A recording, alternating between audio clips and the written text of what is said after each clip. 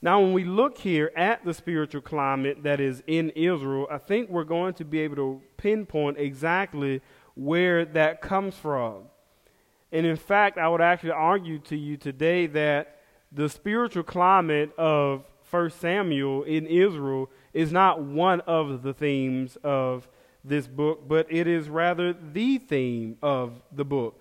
This is the primary thing that we see in our text, that there is a poor spiritual climate in Israel, and that is coming from the fact that there were leaders who were in place who were not fulfilling the call the way that they should have. There is corruption in those spiritual leaders, and it is affecting everything that is happening.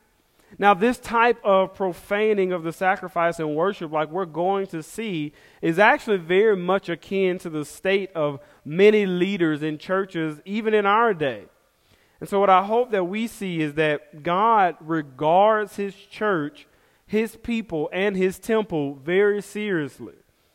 And sin, if we are a part of the body of believers, sin must be called out, righteousness must be established, and God must be worshiped in spirit and in truth. So we're going to look at 1 Samuel 2 and 12 just to pick up where we left off and go from there. So it says, "Now the sons of Eli were worthless men. They did not know the Lord. The custom of the priests with the people was that when any man offered sacrifice, the priest's servant would come while the meat was boiling with a three-pronged fork in his hand, and he would thrust it into the pan or kettle or cauldron or pot. All that the fork brought up, the priest would take for himself. This is what they did at Shiloh to all the Israelites who came there. Moreover, before the fat was burned, the priest's servant would come and say to the man who was sacrificing, 'Give meat for the priest to roast, for he will not accept boiled meat from you, but only raw.' And if the man said to him, 'Let them burn the fat first, and then take as much as you wish,' he would say, 'No, you must give it now. And if not, I will take it by force.' Thus, the sin of the young man was very great in the sight of the Lord, for the men treated the offering of the Lord with contempt. Samuel, however, was ministering before the Lord, a boy clothed with a linen ephod, and his mother used to make for him a little robe and take it to him each year when she went up with her husband to offer the yearly sacrifice. Then Eli would bless Elkanah and his wife, and say, 'May the Lord give you children by this woman, for the petition she has asked of the Lord.' So then they would return to their home. Indeed, the Lord visited Hannah, and she conceived and bore 3 sons and 2 daughters. And the boy Samuel grew in the presence of the Lord. Now Eli was very old, and he kept hearing all that his sons were doing to all of Israel, and how they lay with the women who were serving at the entrance to the tent of the meeting. And he said to them, 'Why do you do such things? For I hear of your evil dealings from all the people.' 'No, my sons, it is no good report that I hear the people of the Lord spreading abroad. If someone sins against a man, God will mediate for him. But if someone sins against the Lord, who can intercede for him?' But they would not listen to the voice of their father, for it was the will of the Lord to put them to death. Now the boy Samuel continued to grow both in stature and in favor with the Lord and also with man. And there came a man of God to Eli and said to him, 'Thus says the Lord, did I indeed reveal myself to the house of your father when they were in Egypt, subject to the house of Pharaoh? Did I choose him out of all the tribes of Israel to be my priest, to go up to my altar, to burn incense, to wear an ephod before me? I gave to the house of your father all my offerings by fire from the people of Israel. Why then do you scorn my sacrifices and my offerings that I commanded you for my dwelling, and honor your sons above me by fattening yourselves on the choicest parts of every offering of my people Israel? Therefore the Lord, the God of Israel, declares, I promised that your house and the house of your fathers should go in and out before me forever. But now the Lord declares, far be it from me, for those who honor me I will honor, and those who despise me shall be lightly esteemed. Behold, the days are coming when I will cut off your strength and the strength of your father's house, so that there will not be an old man in your house. Then in distress you will look with envious eye on all the prosperity that shall be bestowed on Israel, and there shall not be an old man in your house forever. The only one of you whom I shall not cut off from my altar shall be spared to weep his eyes out, to grieve his heart, and all the descendants of your house shall die by the sword of men. And this that shall come upon your sons, Hophni and Phinehas, shall be the sign to you. Both of them shall die on the same day. And I will raise up for myself a faithful priest, who will do according to what is in my heart and in my mind.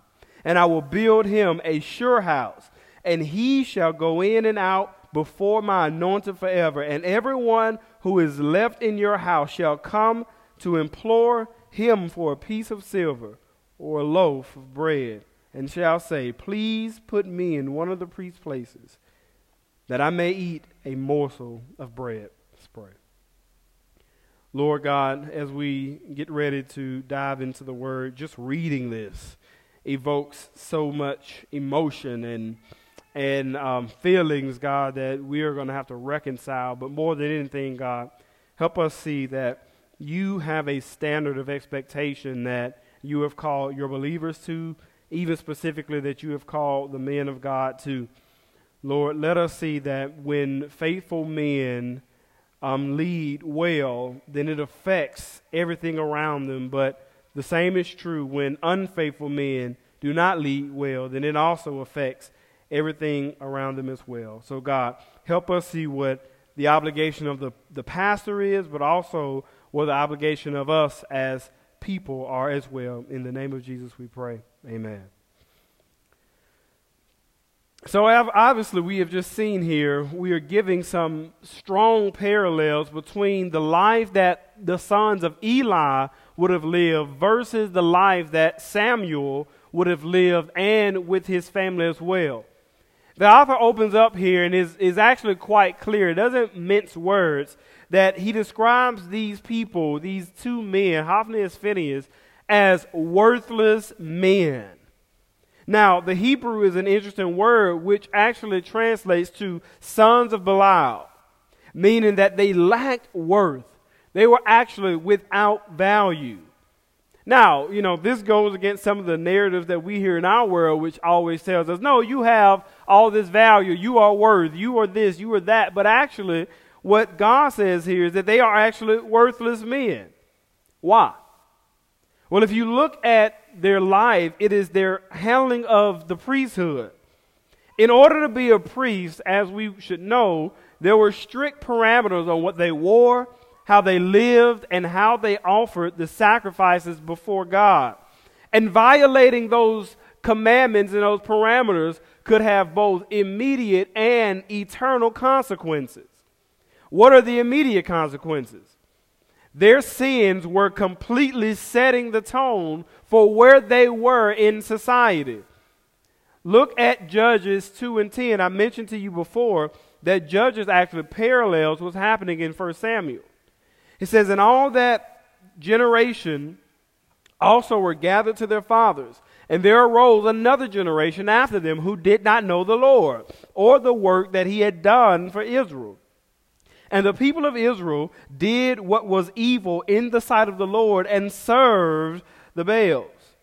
And they abandoned the Lord, the God of their fathers, who brought them out of the land of Egypt. They went after other gods from among the gods of the peoples who were around them, and bowed down to them, and they provoked the Lord to anger. After a generation of priests and workers, there was another generation, that being the generation of Eli and his sons, who Judges says here, as 1 Samuel does as well, who did not know the Lord.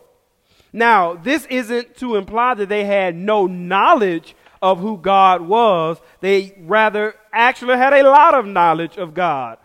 They had to grow up and be cultivated to be in the service of the Lord. So, yeah, they would have known a lot about God. But one thing that we have learned in time is that knowledge of God does not mean that you know God. They would have known the proper procedures regarding the offerings of the Lord. But none of these things provided them with an intimate relationship with the true and living God. And so this is an issue. There are men who are in place, who are supposed to be the mouthpiece of God, who are supposed to be the mediators, and as flawed as they all were, they were supposed to be the mediators between man and God. They were supposed to be the thermostat for the spiritual condition of Israel. And they're not. They were a moral wreck. And the whole of the nation where they lived was affected by it. Now, this seems like a very broad concept when we first hear it, but I actually want to narrow this down so that we can understand the impact of these men's living. During this same time that they were rejecting the laws of God, they set a precedent for what was happening with the individuals as well. I want you to think about it. If the priests are doing what's right in their own eyes, then everybody else is going to follow their lead as well. Look at what they are guilty of. As there were people who were coming up to offer their sacrifices, they would take a large fork and they would pilfer the meat off of the sacrifice and take it for themselves. This was abhorrent, right? Now, I bet, however, most of us are thinking, all right, what's the big deal? Like, they taking a little meat from the sacrifice. Might have been a little hungry. But it actually is a big deal. They were actually profaning and using sacrifices that God required and using them for their own gain. In Leviticus, there were strict instructions, and one of the things that they were supposed to do would be that they had to cut off the fat and offer it as a separate sacrifice and burn it apart from the meat. So they are completely disregarding the instructions that the priests have been given. But not only that, the meat that was brought by these men as a sacrifice was the best meat that they had. It was the best offering they had. They had actually chosen not to offer that sacrifice for themselves and eat it, but rather give it to the Lord. Notice something that they say here to them when they were bringing the meat. They actually told them, don't roast the meat before you bring it. Don't bring it to us. And they said, let me understand what's going on here. They said, for God will not accept this meat. They are now, who are supposed to be the mouthpiece of God, the mediators between man and God, are now speaking on behalf of God things that God had not said. This is why you should always caution yourself when any person, preacher, anybody says, the Lord told me. Your response should be what chapter and what verse. They tell them, do not bring cooked or boiled meat because God will only accept it raw. Now, why are they saying that? Because the people were supposed to offer that best portion of meat. And so they would kill it and bring the best meat to them. And so because they were afraid that they wouldn't, they said, just bring us raw meat, don't bring us secondary meat. Now, this whole process of giving was first established to us in Genesis. Genesis 4:4, it says, and Abel, he also brought of the firstlings of his flock and of the fat thereof. And Jehovah had respect unto Abel and to his offering. He brought the first and the best. The reason they brought the first and the best was because it was a sacrifice to God, but it was also symbolic of the penalty of sin, which was that blood was shed and that because of sin, something had to die. Yet these men profane it. How, though, does that wickedness affect a nation? Seems like a localized issue. Seems like it should have stayed between those two men. I already mentioned that these people will see it, but I want you to see the direct impact of sinful clergy and how it has on a family and a home and eventually society. Remember, husbands have been called to be the priests of their homes.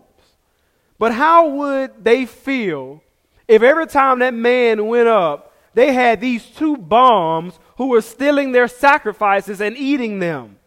Not only would they not want to participate in the sacrifice, but they would much less be inclined to have any direction or devotion to God or morality in their own homes. Y'all don't think that's the same for us today? Even today, men who are supposed to be the priests of their home are clued in to what wicked men in pulpits are doing, and their wives and their children will go to church, but the men stay at home. They're supposed to be the priests who are leading in worship, yet they see the sin of many people who claim to be pastors and preachers and teachers of the truth. The spiritual gap in our society is the same as it was yesterday. It is because there are too many worthless sons in the pulpits. And it's spreading like wildfires to our home. And we may think, oh, it's not that bad. Oh, that person is so nice, but they're kind. They do good things. If you get up here and you are worthless, you are worthless. Don't care how nice you are. I don't care what good deeds you do. If this pulpit is used to profane the truth, you are worthless. Many men are watching today as these preachers and pastors are pilfering the sacrifices of his faithful ones, and they are taking a lead from what they are doing with them and what is feeling right in their own eyes. We have seen the ramifications of this in our own homes, in our societies, in our government, and everywhere. And it shouldn't surprise us. We have been told since we were young that a bad apple can spoil the whole of the bunch. We all probably remember being in school when we were of age to be, and there was always that one child who, no matter how good the class was, it was that one child who could totally shift the climate and the atmosphere of that class. Those who God has called to be faithful pastors will set a positive spiritual climate. But likewise, the wolves are not only deceiving, but they are also producing like-minded people. The Bible tells us that in the last days that there would be false teachers who would arise. But it also tells us that the people would get for themselves teachers who also satisfy their passions. Look at how they use their positions as leverage to manipulate the people. They say, if you don't give us what we want, then we will take it by force. Now, when we read this, we probably don't think, this type of bullying and abuse doesn't happen in pulpits anymore. But it does. Personally, I've experienced it in churches. I know many people have experienced it. There is even a podcast right now called The Rise and Fall of Mars Hill. And what it does, it details Mars Hill's church, which was a large church in Seattle, and the abusive way that the pastor spoke and handled the people there, but also how the leadership cultivated an atmosphere for it. There are far more sordid details that came out of the life of an apologist who was actually using his influence as a means to get sexual favors done for him. This just happened. He just died. When this type of immorality is rampant in the church, what do you think is going to happen to the world? This is what 1 Peter 4:15 says. But let none of you suffer as a murderer or as a thief or as an evildoer or as a meddler. Yet if anyone suffers as a Christian, let him not be ashamed, but let him glorify God in that name. For it is time for judgment to begin at the household of God. And if it begins with us, what will be the outcome for those who do not obey the gospel of God?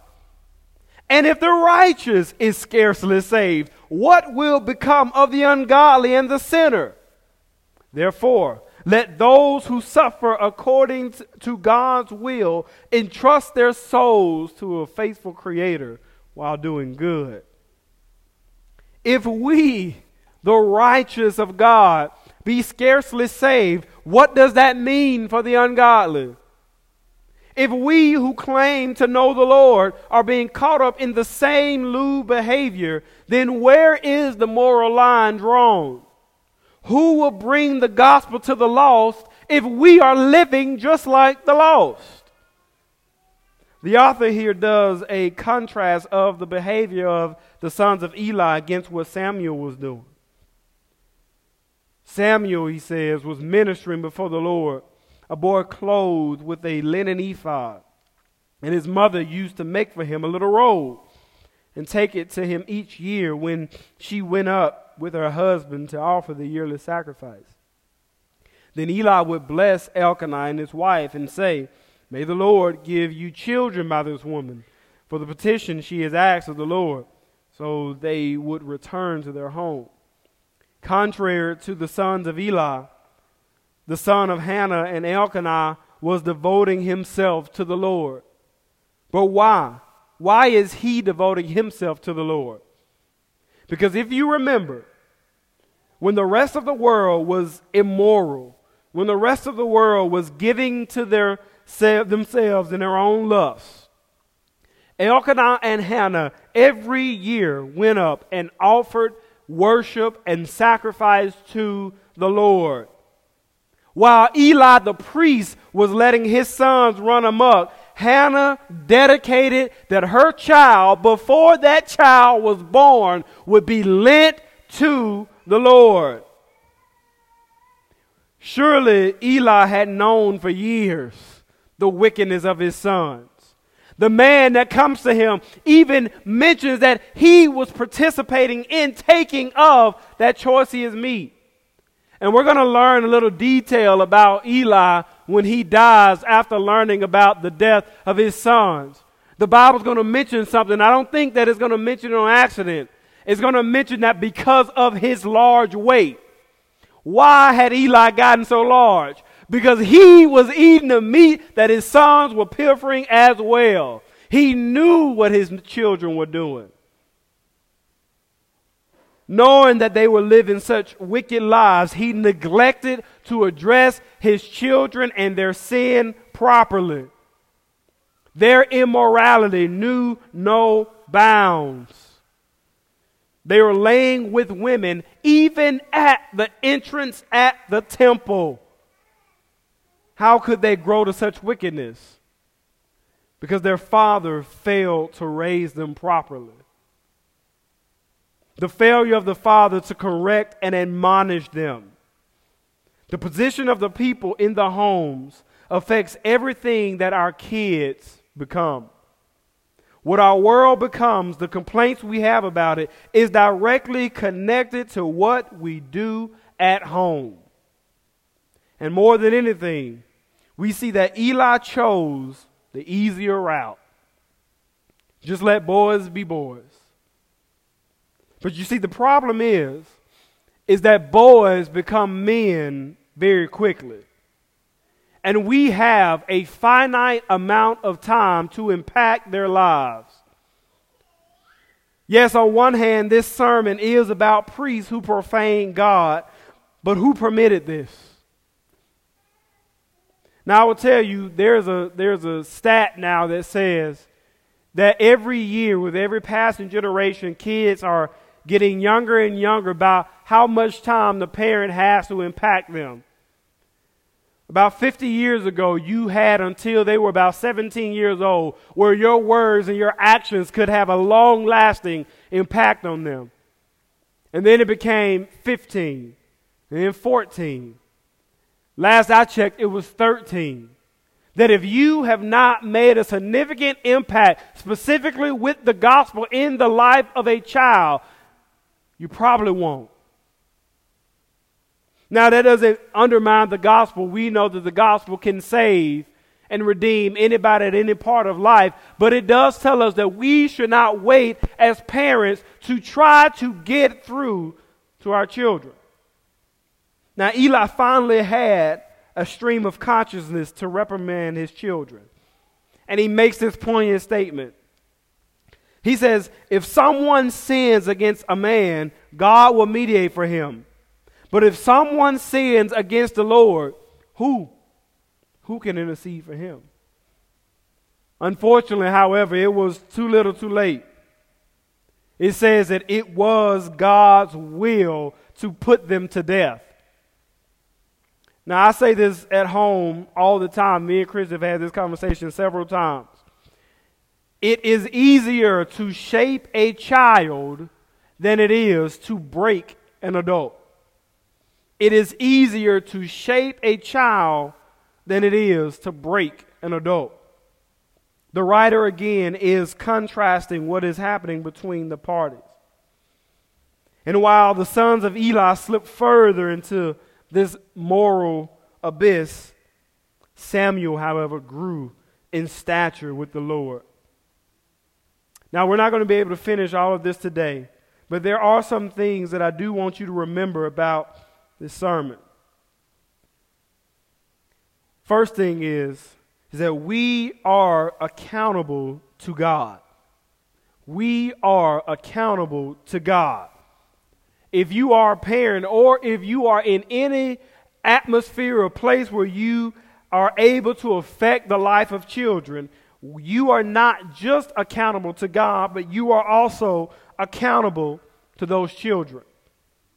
You are not just accountable to God and those children, but you are also accountable to society in how you influence those children. Jesus makes it clear. He says, if anybody would deceive or lead these little ones astray, it is better for them to tie a millstone around their neck and jump into the sea. We are accountable to God with also who we allow to be shepherds before us.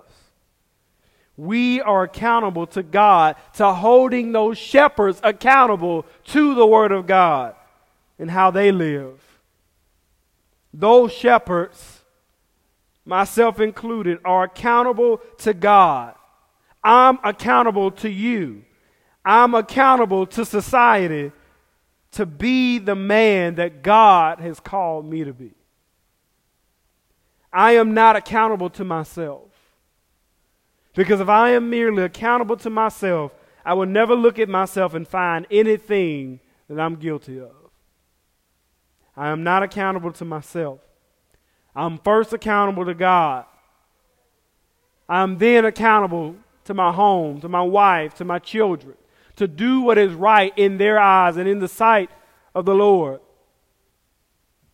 I'm then accountable to the church, to do what is right. Now, I have that accountability here for myself in this church, but the unfortunate reality is that there are many places where that accountability does not exist. In fact, we learn that the majority of churches exist without that level of accountability. And it has a dramatic impact on what happens in our world. So what should we do? One, we should devote ourselves to the truth. We should find ourselves in a place where the truth is going forth, but we should also pray. We should pray for those pastors, those preachers, those other churches, those people that attend those places, that God will meet them with the truth, that He will save them and change their hearts. But we should also pray that if that doesn't happen, that the Lord will give grace and mercy to those people who attend those places to find the right place to go where they can hear the truth. And we can also maintain, in the meantime, our personal accountability to the truth and to the Word of God. So I hope that we have seen in this sermon today, and we'll pick up Next week will be kind of a part 2, just so we can finish it. Just what the impact on society is when men of God do not take hold of the position well. It affects everything. The very fabric of society, the very fabric, the lines of morality are affected. And I don't know if you realize this, but every time that one of those moral lines in the sand gets erased, there is always this quick jump to try to draw that line in the sand again. And I'm telling you now, once the lines of morality have been crossed, there is no going back. Right now, the number one swimmer in the nation for women's swimming is a man. Do you think they're going to ever go back over that moral line once they cross it? No. It requires of us to stand up for the truth, to live as we've been called to live, and to be the men in the pulpits and the women of God, however He has called you to serve, that He has called us to serve. Let's pray. Lord, we thank you for the word. God, we thank you for truth. God, the fabric of our society should be held up by faithful men of God who will not just know about you, but who will know you intimately, who will worship you in spirit and in truth. God, it is easy to be given into the temptations of this world, to not seek for accountability. But God, we have been called to hold ourselves to the standard of your righteousness, a standard, God, which we are unable to meet without the sacrifice of Jesus Christ. God, every single one of us will fail to meet the standard of the law if left to our own strength.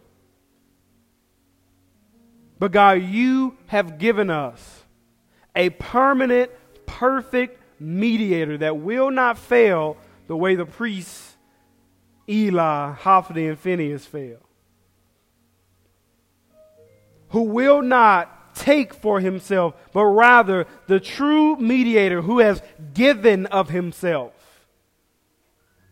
as a sacrifice,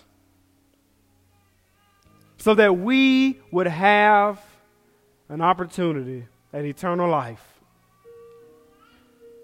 God, if there is anybody who is listening, who is watching, who is here today, who doesn't know you, God, let them know that there is an eternal weight for the decisions they make.